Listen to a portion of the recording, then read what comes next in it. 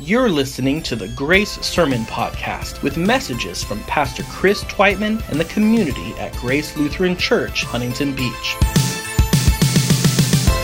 We're a family church that exists to engage life together and impact our neighborhoods as disciples of Jesus. If you'd like more information about our church, please visit us online at gracehb.org. Now, stay tuned for today's message. Today is Luke chapter 2, verses 41 to 52. As we look at it, we're going to realize this is a glimpse into a time period of Jesus as he grows up. And in it, we're going to see two explicit truths about who he is, what he's like, what he's up to.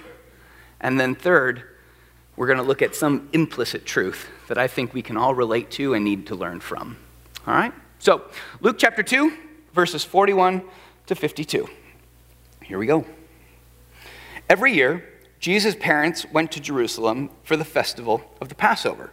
When he was 12 years old, they went up to the festival according to their custom. After the festival was over, while his parents were returning home, the boy Jesus stayed behind in Jerusalem, but they were unaware of it. Thinking he was in their company, they traveled on for a day. Then they began looking for him among their relatives and friends. When they did not find him, they went back to Jerusalem to look for him. After 3 days, they found him in the temple courts, sitting among the teachers, listening to them and asking questions. Everyone who heard him was amazed at his understanding and his answers. But when his parents saw him, they were astonished. His mother said to him, "Son, why have you treated us like this? Your father and I have been anxiously searching for you." Jesus said, "Well, why were you searching for me? Didn't you know I had to be in my Father's house?" But his parents didn't understand what he was saying to them. Then he went down with them to Nazareth and was obedient to them. But his mother treasured all these things in her heart, and from that moment on, Jesus grew in wisdom, stature, and in favor with both God and men. Church, this is the word of the Lord. That's it. That's the glimpse of Jesus growing up. This is all we get. It's like the shortest section of a biography you can ever read. Now, here's the thing that's really interesting about this. You and I, as I said, are obsessed with this time period in his life, right? We all want to know, okay, well, what was it like? What was going on? And it's because we think in our culture that those developmental events that occur as we grow up are so important to shaping who we are. We project that onto Jesus. You want to know what's true? We're not the first people to think that. In fact, in the very early ages of the church, people had the exact same questions and concerns. Everybody wanted to know and was fascinated with this time period in Jesus' life. What happened between the moment that he was born and the moment that he started his ministry? What happened? In fact, and this is fascinating, even within the first 60, 70 years of Jesus' death, you have certain books that are starting to come out that are called infancy gospels, stories that people made up to try and fill in this gap. One of my favorite is called the Infancy Gospel of Thomas. Now, I'll tell you right now, they are totally trash. I mean, this is like gossip reading magazines that have no relation at all to reality. In fact, the stories are so absurd, you look at it and you laugh, but they're funny. Okay? If you want to read it, you can totally Google Infancy Gospel of Thomas. It's actually not that long, or Infancy Narrative of Thomas. Now, let me tell you how the story starts out. When Jesus was 5 years old, this story makes up. When Jesus was 5 years old, he was a typical boy. And so he took a stick and he was playing by a stream. And he took this stick and he made his own little stream off of the stream. I mean, you can get the image of this, right? There's this little stream, and so he sticks it in the mud, and this little pool of water pools over here, and he makes this series of pools to play in because he's a boy. And so, being a boy with a mud puddle, what do you think he does? Jumps in the mud. He plays in the mud because he's a boy. And while he's playing in the mud, he takes this mud and he's playing with it, and soon enough it begins to dry out and it becomes like a clay. And so he starts molding this clay and he makes a bird, a dove specifically, and then he sneezes on it or he breathes on it. Well, that just brought life to the dove. And so the dove starts flapping all the way around, and you go, oh, it's a miracle. Until the neighborhood kid comes by with his own stick. and sees Jesus' puddle of mud and goes, and starts messing with it. And it breaks the barrier where the water was, and so the water spills out. Well, Jesus, being a 5-year-old boy, gets angry with this kid, curses him, and the kid withers up and dies. Then Jesus, being a distraught little child, stomps off home, and while he's going home, he bumps into somebody. Well, that just sets him off, curses that guy, and he dies. Then Jesus gets home, Joseph finds out about what Jesus has done, scolds him, makes Jesus bring everybody back to life. And Jesus is like, all right, fine, Dad. Well, it just so happens that all of this occurred on the Sabbath day. And so from age 5, you have Jesus messing with the religious establishment of the day. Everybody's upset with this kid. And the stories get more absurd from there. It's amazing. Like, he's playing on a roof with some kid, and he bumps him, and the kid falls off, and Jesus goes, it wasn't my fault. Look, he's not even dead. So Jesus jumps off after him and raises the kid to life. They just keep going. The point is, these stories are so ridiculous. They're so absurd. The moment you read them, you go, yeah, this doesn't even fit with the scripture. But the point is, people have been obsessed with this time period in his life. It's not just you and me who are fascinated by it. Everybody wants to know. And yet this, what we read, is the only glimpse we get. Just this. Those are the only remarks on his life at this stage that we have, which means the rest of his life is unremarkable. See what I did there? Huh? Yeah. It's unremarkable. In fact, scholars have concluded, because this is the only thing we have, that Jesus must have lived an ordinary, normal, typical Jewish boy's life. There was nothing that would have been out of the ordinary. And this makes sense.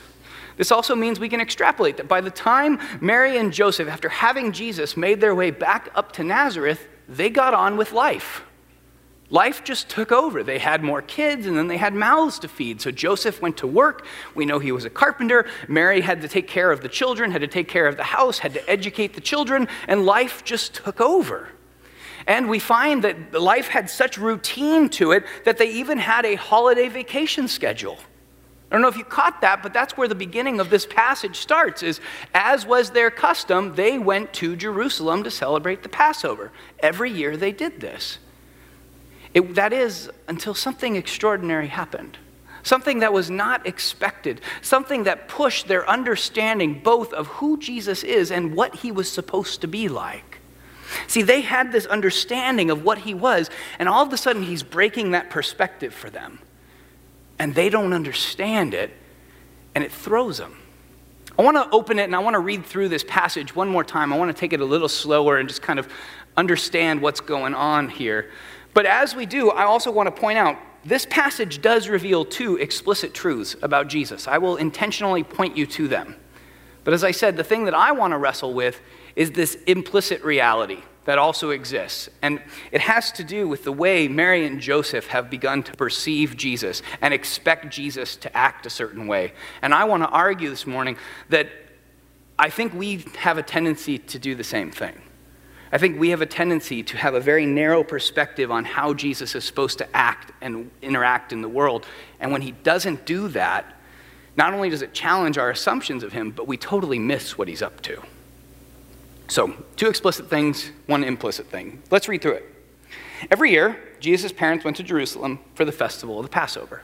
So again, we have here an established habit of the family. This was what they did every year. And in fact, we know, based on reading the law, that if you were a pious Jewish man, specifically a man, you would go to Jerusalem to celebrate the Passover every year. In other words, this small little sentence tells us Jesus came from a religious family. They took the law seriously. When he was 12 years old, they went up to the festival, as was their custom. And after the festival was over, while his parents were returning home, the boy Jesus stayed behind in Jerusalem. But they were unaware of it. And you're going, hold on a second. How do you not know your kid is with you? Now, my kid is way too young to run away from me. She's only 4 months, okay? But I assume that when you go to Disneyland, you check the back of the car before you leave. I assume. Now, I should also confess, because the person is in this room, when I was a daycare leader, at one point we left Austin somewhere. but he's safe now. But the point is, I don't know how you missed this. And so you wonder, well, how did they not notice? Well, the next few verses kind of explain that. Thinking he was in their company. So they thought he was in their company. They traveled on for a day, and they began to look for him among their relatives and friends. But when they did not find him, they went back to Jerusalem. In other words, what we discover is the reason they didn't know that Jesus was with them was they traveled in large caravans. This journey from Nazareth down to Jerusalem would have been rather treacherous to go alone. You have robbers on the road, you have all sorts of wild animals, and so the safest way to travel was in large groups of people. And so Jesus would have traveled with probably extended relatives, family and friends from his village. This would have been a large community that's going on. And so Jesus' parents are expecting, and here's the other thing too, the kid's 12 years old. In our culture, we give 12-year-olds a lot of space. But in their culture, at what age are you considered a man? 13. This would be the equivalent of basically saying this kid's like 17 years old. Okay, we give 17-year-olds a lot of leverage, right, in terms of responsibility. So it makes sense that they wouldn't have necessarily checked in with him while they were leaving. They just assumed, oh, he's hanging out with David and Ezra and Nehemiah and maybe their friend Esther and other Jewish names you want to think of.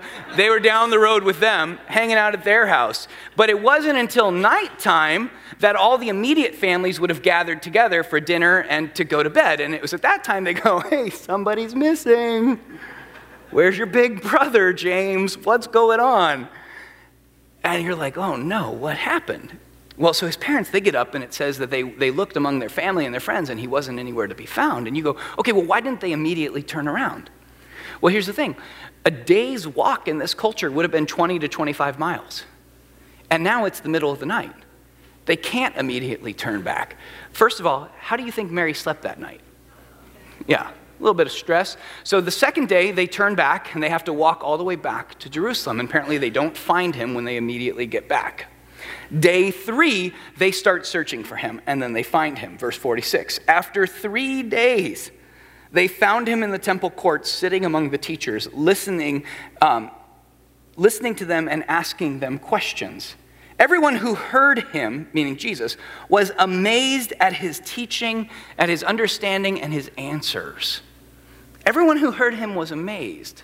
So here's the first explicit truth. Remember, I told you this passage has 2 explicit truths. Here's the first. From a young age, we are told that Jesus had some sort of supernatural intelligence. Supernatural wisdom and understanding of the law. One of the incredible things, one of the great philosophers of our day, a guy named Dallas Willard, a USC philosophy professor, was brilliant in theology. He said that Jesus was the smartest man to ever live.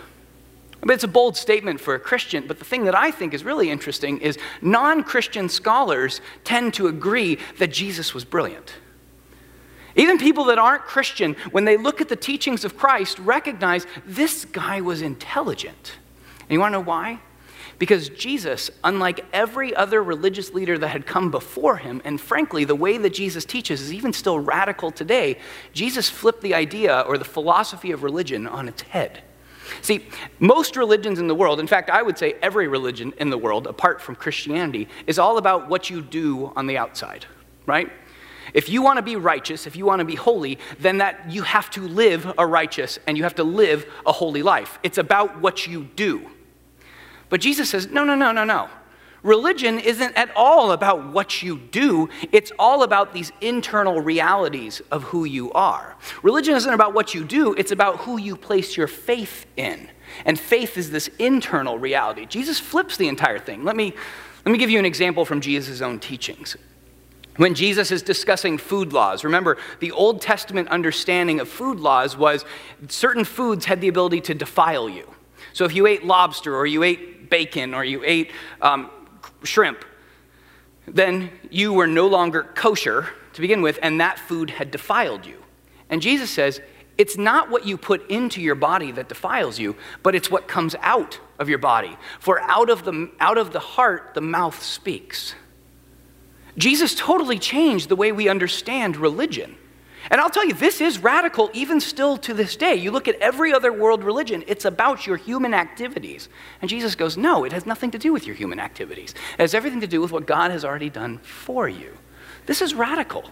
This is transformative. And this is why when people look at the teachings of Christ, everyone recognizes this man was brilliant. This man was brilliant. And what we discover is that from age 12, he seems to already possess this sort of supernatural intelligence. This is important because there are other people that argue Jesus wasn't truly God until the baptism. And at his baptism, the Holy Spirit descended, and then he became a godlike figure. And the Spirit is what gave him this supernatural wisdom and understanding. But what Luke is doing in this passage is he's making it explicitly clear, no. Jesus had divine-like qualities from the time he was 12 years old. This should not shock you in some way. And so everything you're about to read, this didn't change with the baptism. There was something early on in this. And so when he spoke, everybody was amazed. That word amazed, if you want to underline it, just infers awe, this grand sense of awe. But I want you to notice how his parents respond. The crowds were amazed. When his parents saw him, they were astonished. Now, I know that seems minor because in English, the two words, amaze and astonished, they're not vastly different definitions. But in Greek, they are. And in fact, we don't have a great English term for this word astonished. In our sense, when we read it, we assume, it just implies this great sense of awe and wonder and joy, right? That's kind of the sense of astonishment. But in Greek, the word more implies this sense of great relief. Like, phew. But I don't know how you spell that. Phew, I found him. And in fact, what they say, it kind of reiterates this. They said, son, why have you treated us like this? Your father and I have been anxiously searching for you. In other words, and I know it may sound like I'm making a mountain out of a molehill here, but this is important. I don't think his parents listened to a word that he said. And there's nothing in the text that gives us any impression that they were listening like the crowds were listening. The crowds were amazed. His parents were just relieved to see him. In other words, they were so caught up in the stress of having a lost child, which, let's be honest, totally makes sense. You think that my battery died, so I'm going to get a little louder. Actually, here. Can we do this one? There we go. So, armpit. There we go. Had to think about that. So the crowds were amazed. His parents were simply relieved. And so when they show up and see him, I don't think they were listening to him. This is really important. Okay, this is really important. Because you would think if anybody would understand that, of course, Jesus is going to be wowing people with teaching, it would be the people who were visited by angels and shepherds in the verses before. But they weren't. They weren't expecting Jesus to do this. And in fact, it totally burst their bubble that he would have done this. In fact, Jesus' own statement implies this. How did you not know? Didn't you understand? I mean, look at what it says. Why were you searching for me? Didn't you know I had to be in my Father's house? How did you not get this? What's going on? Well, the second thing here I want to hit on, I told you, two implicit or explicit truths. The first, he had supernatural knowledge. The second, Jesus also seems to have an interesting an intimate understanding of who his father really is. Jesus recognizes that, yes, Joseph is his humanly father, but his true father is his heavenly father. And so he goes to his parents, how did you not understand that I would be here? Did you not see this? Did you not get this in any way? And also, in this culture, nobody referred to God as Father. That's a term of intimacy that later got developed. We say it all the time in our prayers, but that's because that's the way Jesus told us to interact with God. Nobody else interacted with God as Father. So Jesus is already expressing this, but his parents have a very interesting response. Verse 50. Verse 50. But they didn't understand what he was saying to them. And again, you go, how did they not get this? How did they not get this? Did they not read the verses before this? I mean, if you had a radical dream with an angel telling you you are going to have a kid, and then you get pregnant without the other stuff, I think that would stick in my head. More than that, when you get visited by shepherds who tell you about a myriad of angels that were singing the glories of your son, how do you forget about this? When you go to the temple after your kid is born and you have two people come up and prophesy profound things over your kid, how do you forget about this? The key is because that was 12 years ago. For us, as we read this, that was only 40 verses before that, a few verses. But 12 years? 12 years of a life where they had just gotten into a routine, and this routine over time had allowed them to begin to build this picture of who they thought their son was. A routine and an understanding of this is the way our son is supposed to act. These are the things our son is supposed to do. And all of a sudden he's breaking that routine. From our perspective, we go, yeah, of course he's breaking that routine. It totally fits with everything that's been prophesied. But they forgot. They forgot. They had gotten into a routine. And so this is why I'm saying, this is where it brings out that implicit truth that I think is in the text. And I want to be clear on this. The text does not explicitly say this. This is me reflecting on the text. Me reflecting both in terms of the context of the book of Luke and the phrasing, but also the fact that Jesus' parents just don't get it. How do they not get it? Because I'm saying that they put Jesus in this perspective. If you want to call it, they put him in a box, you can say that. I feel like we overuse that phrase. But that's what they did. And the truth is, we do the same thing. Many of you have been going to church your entire lives, right? And for some of us, we stopped with a childhood understanding of who Jesus is. What we were taught as a child and all those different stories, that was very significant for us as a child, but we've stopped growing in our understanding of Jesus. And in fact, our relationship with Jesus is built on past experiences. And we continue to go back to different stories that we've been told, different things that we heard in Bible studies or in Sunday school or in sermons. And that's the depth of our relationship, is something that occurred in the past. Rather than continuing to engage his word and continue to say, Lord, speak to me. If you are real, if you are true, if you are still living and active and engaged in a relationship with me, that you're pursuing that. This would be the equivalent of you when you get married, just stopping dating your spouse after the wedding day. I've been married for about 8 years, and the one thing I've learned is she's not the same woman. And in fact, the more I see her grow, the more in awe of her, especially now that she's become a mom. I'm seeing all these different sides of my wife that I never knew because I'm continuing to grow in relationship with her. But the problem is we treat Jesus in that opposite way, where it's like, well, we got married, we got our salvation, we got in the door, we got our stamp of approval. Stop. And now we just go to church out of habit and build on all these past dreams. But if we believe that Jesus is living and active and engaged in life with us, then how can we stop in our understanding and discovery of who he is? We're starting on Wednesday nights. We did this last week. I mentioned this. The book of Revelation as a Bible study. And it's really cool. And so if you want to come, it's Wednesdays, 7 o'clock. We're having dinner at 6 o'clock. And it's a really interesting study. But one of the things about the book of Revelation that I find absolutely fascinating is that in the book, Jesus is referred to hundreds of different times. I mean, the book is all about who Jesus is and what he's doing. But his name only comes up like a handful of times. The name Jesus Christ only comes up a handful of times. The rest of the time is a number of different titles and descriptions of who this person is. And the really fascinating thing as you read through the book of Revelation is a lot of these titles and descriptions often push our current understanding and perspective of who Jesus is. Typically we stop at, well, he's my Lord and he's my Savior. And John goes, yes, that's true, but let me also tell you about this guy. He's the Alpha, he's the Omega. He's the faithful, he's the true, he's the King of Kings, the Lord of Lords, the Lamb who was slain, the Lamb who is faithful enough to be able to open the seals, all these different things, the only one who's able to stand in the throne room of God, all these different descriptions of him. And as you read through Revelation, you have this, if you take the time to look at these descriptions and stop and go, what does this reveal about Christ? You begin to realize, whoa, this is going to blow my perspective of him out of the water. If you don't believe me, genuinely, do that as a devotional activity this week. Just read through a chapter of Revelation, Revelation 1, 2, 3, whatever. And every description of Christ, just stop and say, what does this tell me about who he is? How does this relate to what I currently understand Jesus to be about? And where does this push me?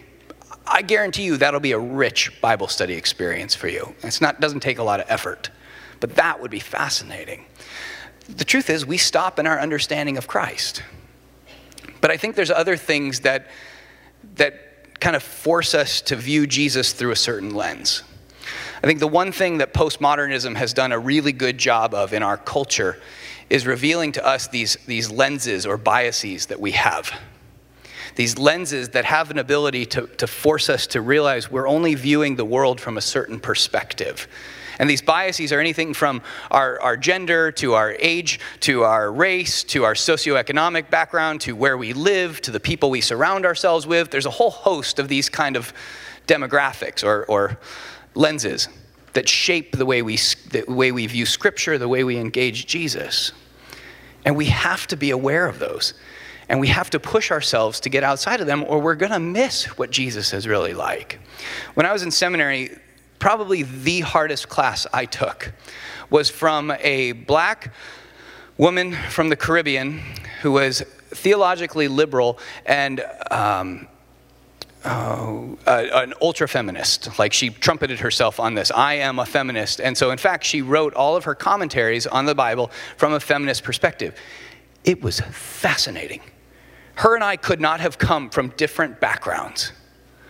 And so the way she approached the Scriptures, just the intentional ways she approached Scripture, I would have never thought to do that. And so as we get in her class specifically, we looked at the Old Testament law from a feminist perspective, from a woman's perspective. I had never done that before.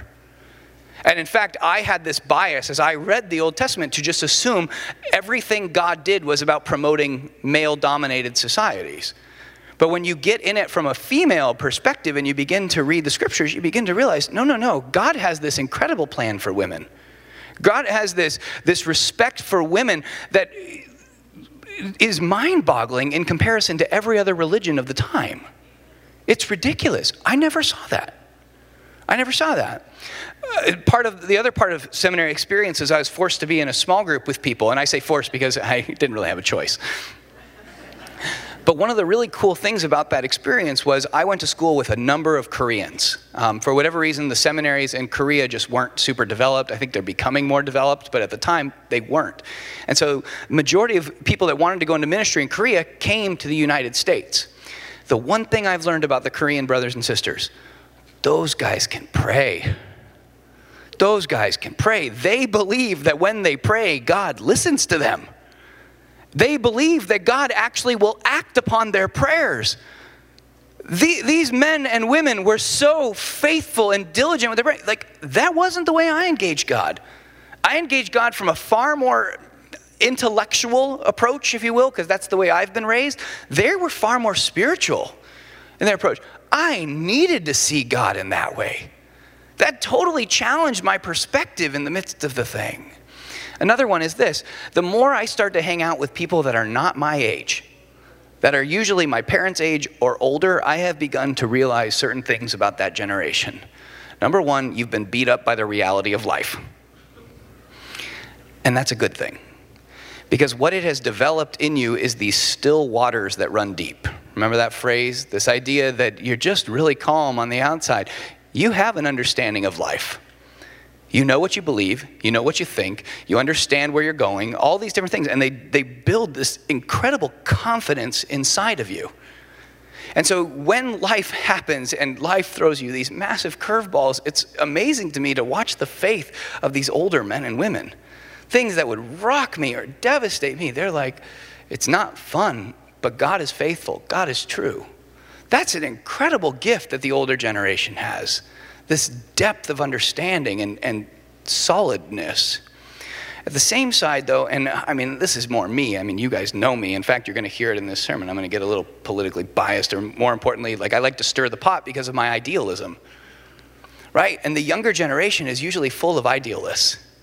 And that's a wonderful thing, because it continues to push us to realize this is not all it has to be. There's so much more that we can engage in the world and do things so differently, and we need that. The problem with the younger generation, whatever new idea we tend to just jump to. The Bible says we're tossed about like the waves of the sea. They just throw us from one thing to the next. We don't have these deep waters. And so, in fact, a lot of times younger people will have some major catastrophe happen in their life and they immediately chuck their faith.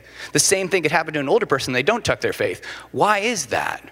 Older people have this deep understanding that young people just don't have. We're tossed around too easily. Imagine if you get those generations together.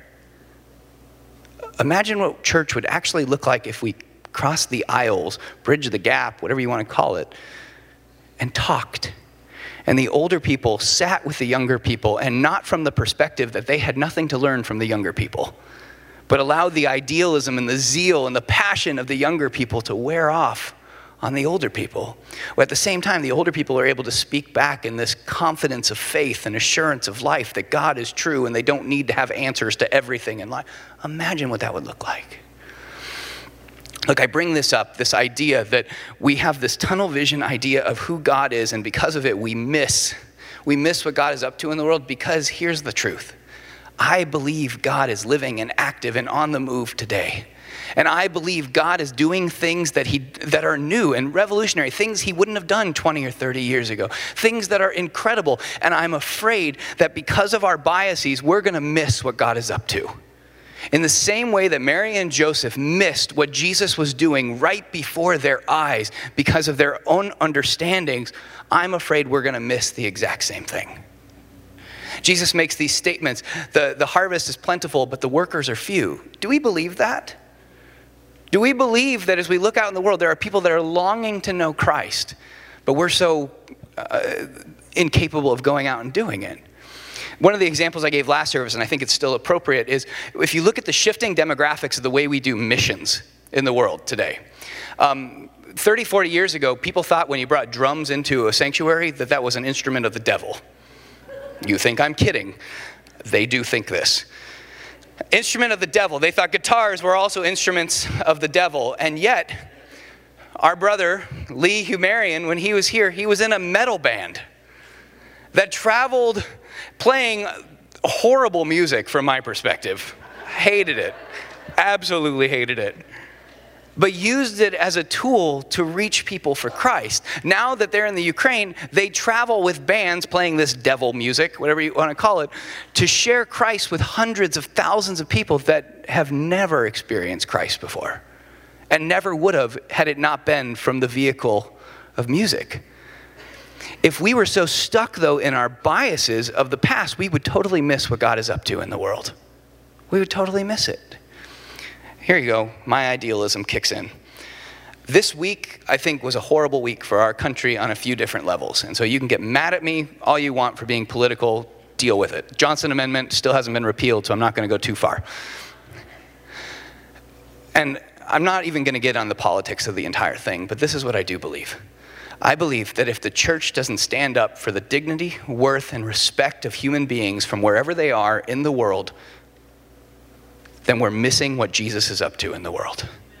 And if we don't do it, I believe the stones will cry out, as Scripture says. Somebody will stand up, somebody will defend it. Why are we not there doing this? And for some of you, it's because this is your political party or this is your man and you're standing behind him. And you may agree with 99% of what he does, and that's fine. But as a Christian, as a follower of Christ, you have to make your voice be heard. Because if we don't, we're totally missing the boat on where Christ is active in the world. Because Christ is all about the human dignity of every single individual. Christ did not just come for the white people. Christ came for all people in all times. Ironically, typically from that part of the world is where he showed up. So there you go. That's the soapbox. Okay, put that down.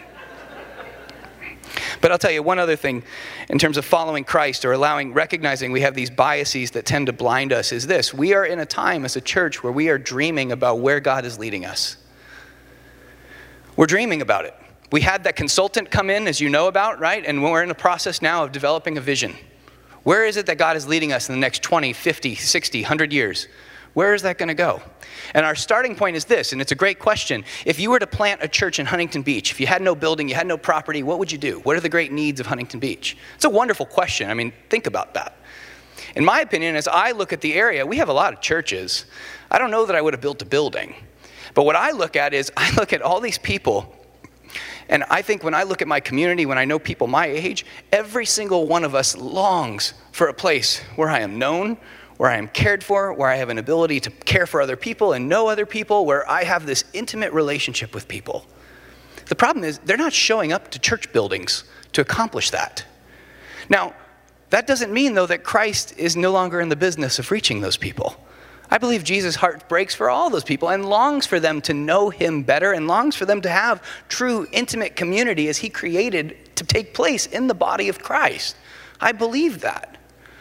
But church, that means we have to allow these biased perspectives of how we view church. We have to confess them and go, maybe that's not the way we need to approach it. Look, I'm going to be honest, I don't know where we're going to end a year from now after this vision casting. I don't know. I'm excited, but that's also because I'm an idealist. But the question is, are we willing to recognize, maybe Jesus is up to more than we've ever really expected before? Church, Jesus is on the move. And all I'm saying today is, I want to follow him. I want to follow him, but I have to admit, sometimes I miss what he's up to. And I don't think I'm alone in that. But it starts with just admitting you have a problem. And then saying, Lord, lead me. So let's pray. Father, as we reflect on your word, as we chew on the scriptures, we find ourselves, again, declaring that you are good. That you are so much greater than we often give you credit for. And at the same time, we have to confess that sometimes we limit our perspective of what you're up to or what you should be doing or what you should be saying in our lives.